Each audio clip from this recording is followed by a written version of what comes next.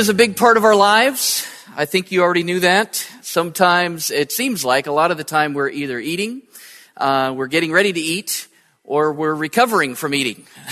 We've developed certain tastes for certain foods. Some of you crave certain things at certain times. Friday nights, I'm always hungry for pizza, because we almost always have pizza on Friday nights. So maybe you do Taco Tuesdays at your house. I don't know. Maybe you just crave things. Maybe you have a favorite food and you just can't get enough of it. And whenever you have it, whenever you can have it, that's what sometimes the cravings are just irresistible. Today, we're on number 4 of our series, #blessed. Do you like my little glowing hashtag? Found that yesterday. It was kind of cool. All right. Well, I'll enjoy it anyway.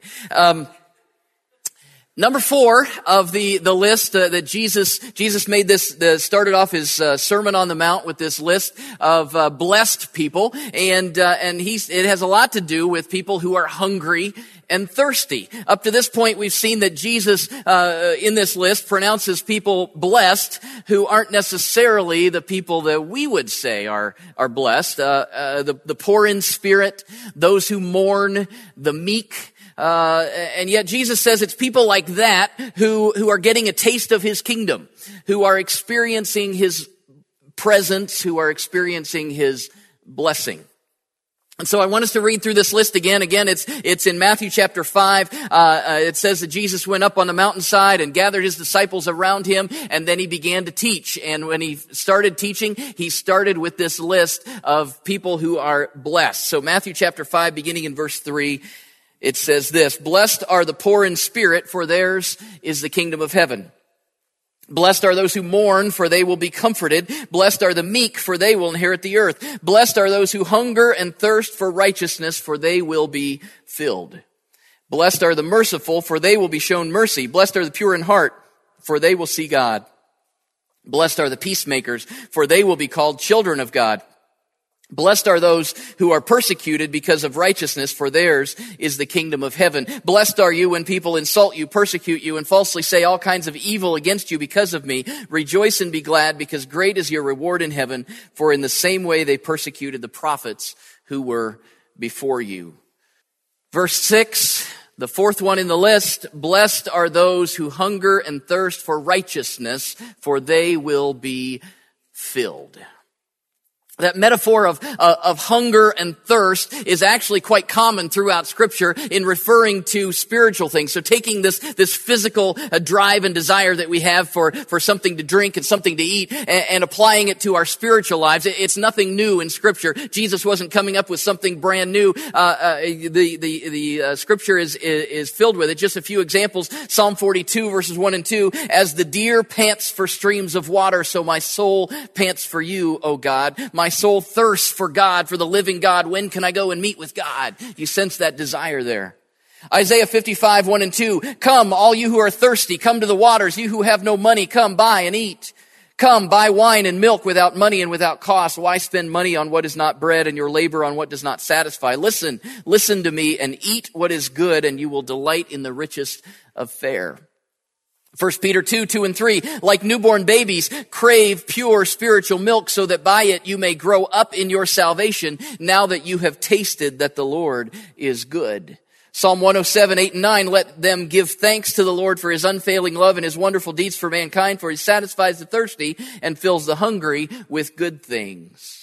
John 4, 13 and 14, Jesus is talking to the woman from Samaria, the woman at the well, and he says, "Everyone who drinks this water will be thirsty again, but whoever drinks the water I give will never thirst. Indeed, the water I give them will become in them a spring of water welling up to eternal life." And Psalm 34, 8, "Taste and see that the Lord is good.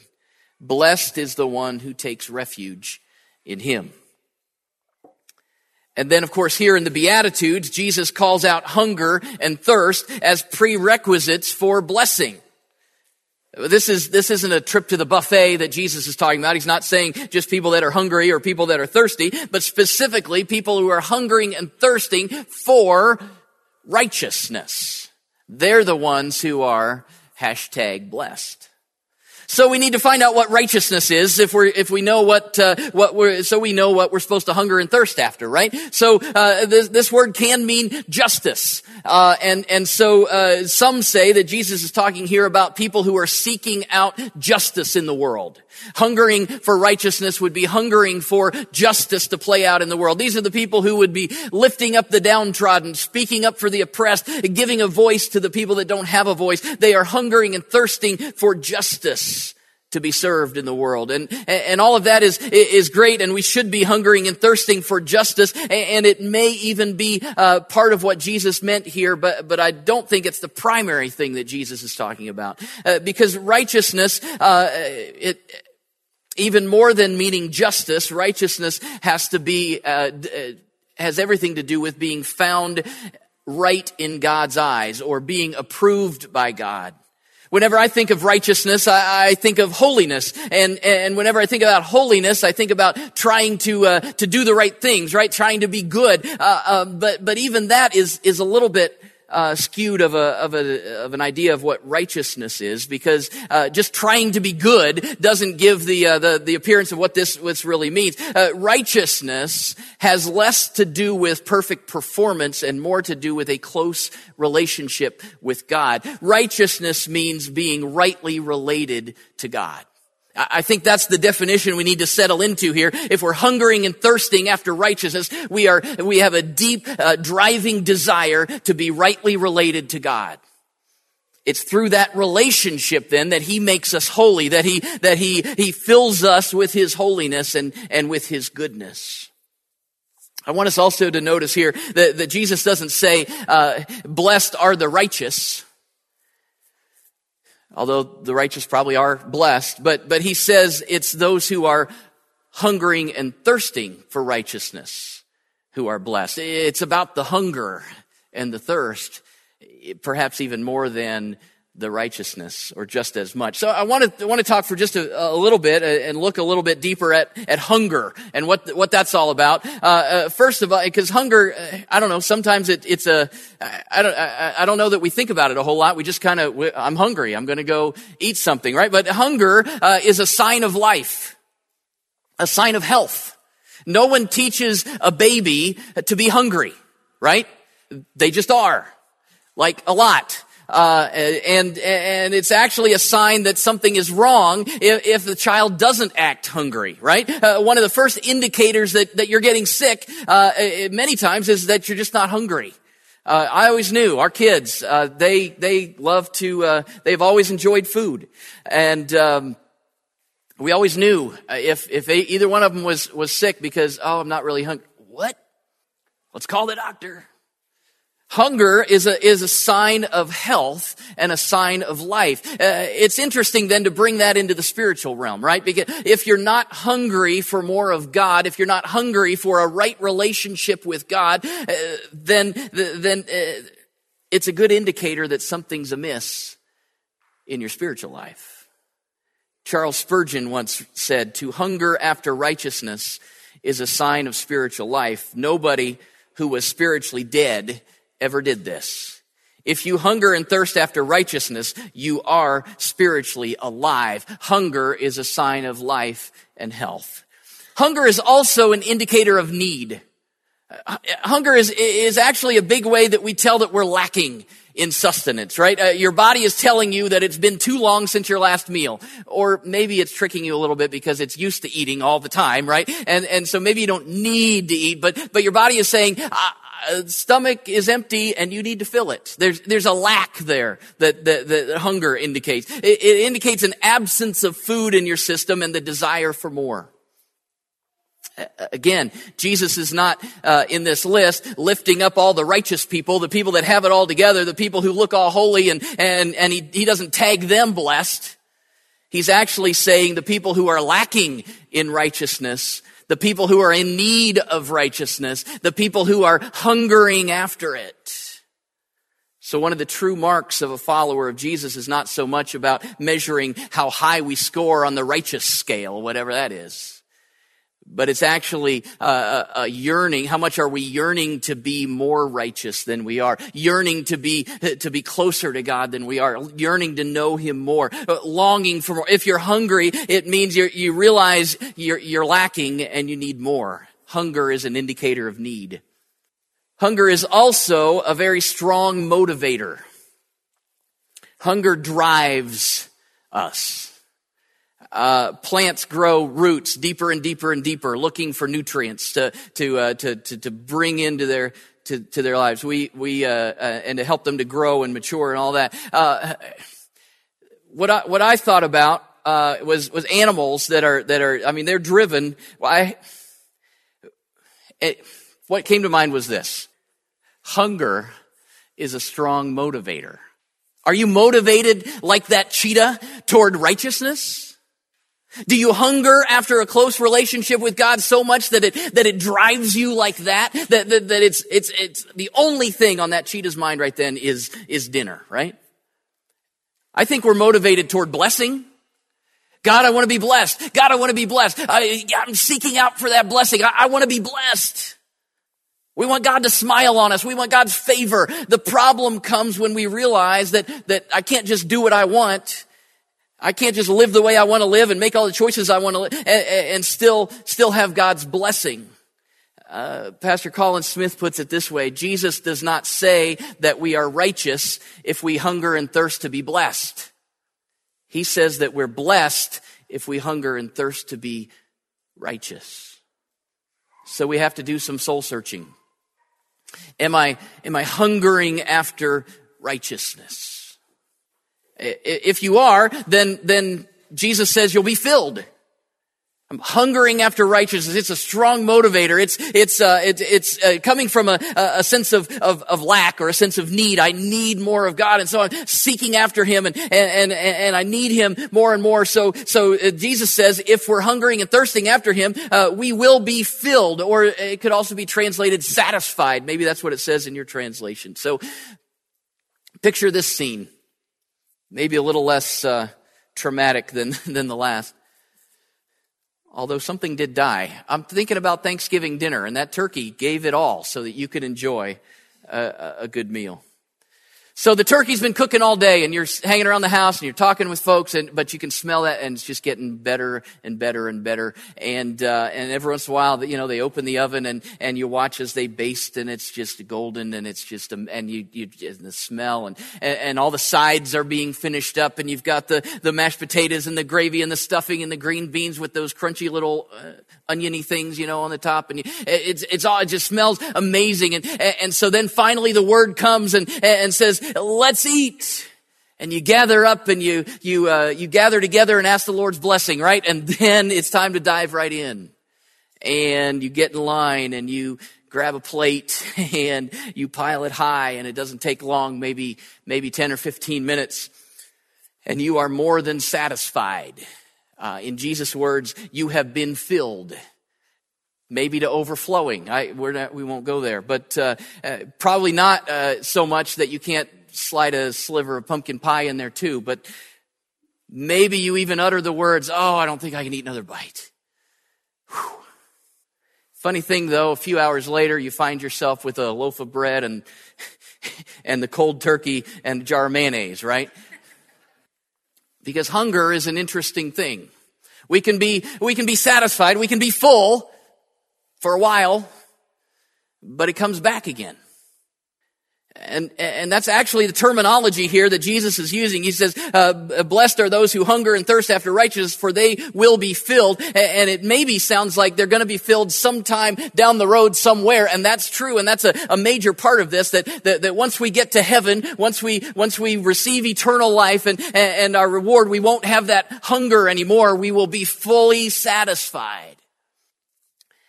But it also, the tense of that and what Jesus is saying here is not just that it's coming someday, but that as we keep on hungering, He keeps on filling. Just like we've seen in these other Beatitudes, there's this already that I'm experiencing God now, but then there's also this promise of final fulfillment to come. We have a taste of God's righteousness in this life with the hope of complete righteousness in the next. Over 800 years ago, Bernard of Clairvaux wrote these words: "We taste thee, O thou living bread, and long to feast upon thee still. We drink of thee the fountainhead, and thirst our souls from thee to fill." Craving Jesus may be a good way to summarize what Jesus is talking about here. Longing to be filled with righteousness, longing to be rightly related to God. It sounds like a wonderful thing, and we could stop right there. But unfortunately, as with our physical diets, we don't always hunger for the best things.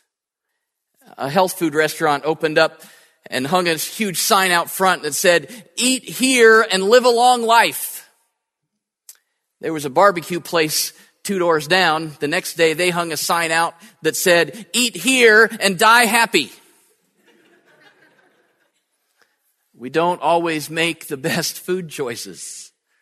We don't always feed on things that are good for us.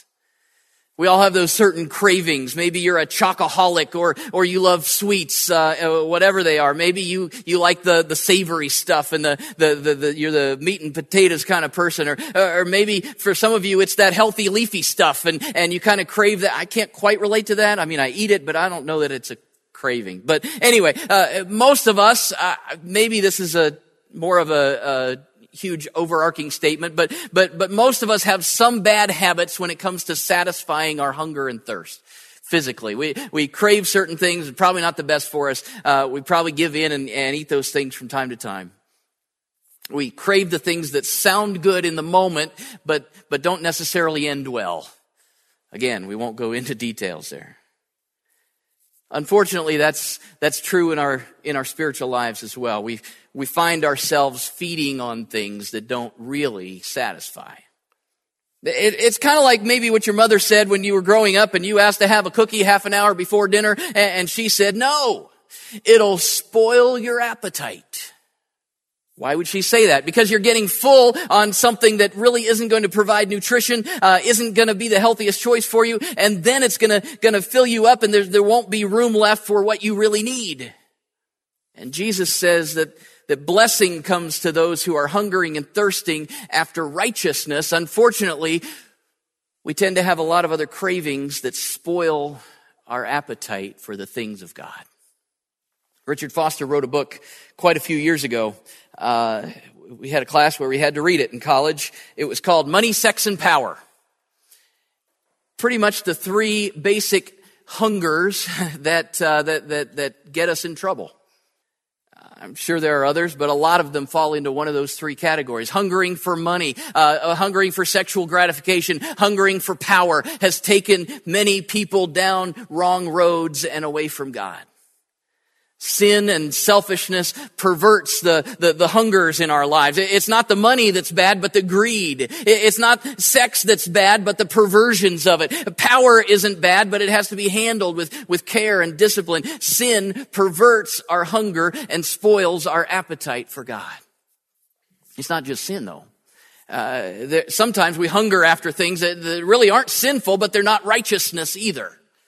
We put our hope in, we try to find fulfillment in things like our careers or our educational pursuits or our hobbies or our relationships or even our families. I mean, they're good things. These are all wonderful things, but the last time I checked, none of those things provide eternal life. They don't fully satisfy, and they spoil our appetite sometimes for the things of God. I guess I have to be honest. There are times when I don't always have a deep hunger for righteousness. Maybe I'm the only one. I'm hoping that there's somebody else here that can relate to that. Sometimes I'm more like a couch potato than a cheetah in my pursuit of righteousness. Can I just say that? Is that all right? Is that all right? It's in those times, or when I think about that, I think, well, it's a good thing that appetite can be cultivated. We can actually train ourselves to have an appetite for the things of God. We don't just say, "Oh, well, I'm going to hunger for what I hunger." No, appetite can be cultivated. I mean, why is it that I get this little pull towards something sweet and chocolatey after lunch? because many, many days I have practiced and cultivated the desire and fulfilled that desire for having something sweet and chocolatey after lunch. I cultivated that appetite. Why do I crave McDonald's French fries as soon as I see the golden arches or as soon as I walk through the doors? Only to pick up Nick from work. I wouldn't ever go there otherwise. Because I have tasted and seen that fries are delicious. That is why because it has cultivated my appetite. I mean, why do I get the large bucket of popcorn, with so much butter drizzled on it, partway through and then 3/4 through and then on the top? And I have to get that before I sit down at the movies, right? And then, why do I do? Because that's how it's done. I mean, there wouldn't be any other way to do it, right? And of course, after the show, I would have to take that big bucket that gets a refill and I would have to get it refilled to take it home for the road. Some of you have experienced that as I have done that. I mean, popcorn for breakfast is a wonderful thing. Why would I want that? Because over years, my appetite has been cultivated. Some of you are going, man, you're gross. I don't have an appetite for it. No, but you have appetite for other things. Appetites can be cultivated in a positive sense. Maybe some folks, you have some bad habits and food choices and things over the years, and then it turns into health issues and maybe heart problems or other things, and so the doctor says you got to change. And so then they change their appetites or change their habits, and over time it changes their appetites, and they start craving the good things instead of craving the bad. We can train ourselves to have an appetite for God. It's not just, oh well, I guess I'm not craving God, or I'll just wait till I feel it. I love it. Thomas Watson was a Puritan pastor and wrote some books back in the 1600s, and he says that there are two things that provoke appetite. Go ahead and put them up there. Exercise and sauce. Great spiritual, divine revelation right there. And I love that because it is. Basically saying hard work or exercise, exerting ourselves, using up the energy that food creates in us, that builds our hunger then for more. But also, the having a wonderful taste also draws us back time and time again. So what does that mean for our spiritual lives? Because I think that is a spiritual statement. There are things that we can exercise, things that we can do, spiritual things that we do, that as we do them, they generate more appetite or hunger for God. And there are also things, as we taste the goodness of God, we are drawn to Him more and more. So just a few things I want us to consider today. How do we develop that hunger? How do we cultivate our appetite for God? One thing is to repent. That is some of the hard work that we need to do. The exercise that we need to do is repentance. Some of the things that spoil our appetite for God are outright sinful, and so we need to repent of those things. Repentance is simply turning around and heading in the other direction. We're heading toward sin. Now we're heading toward God.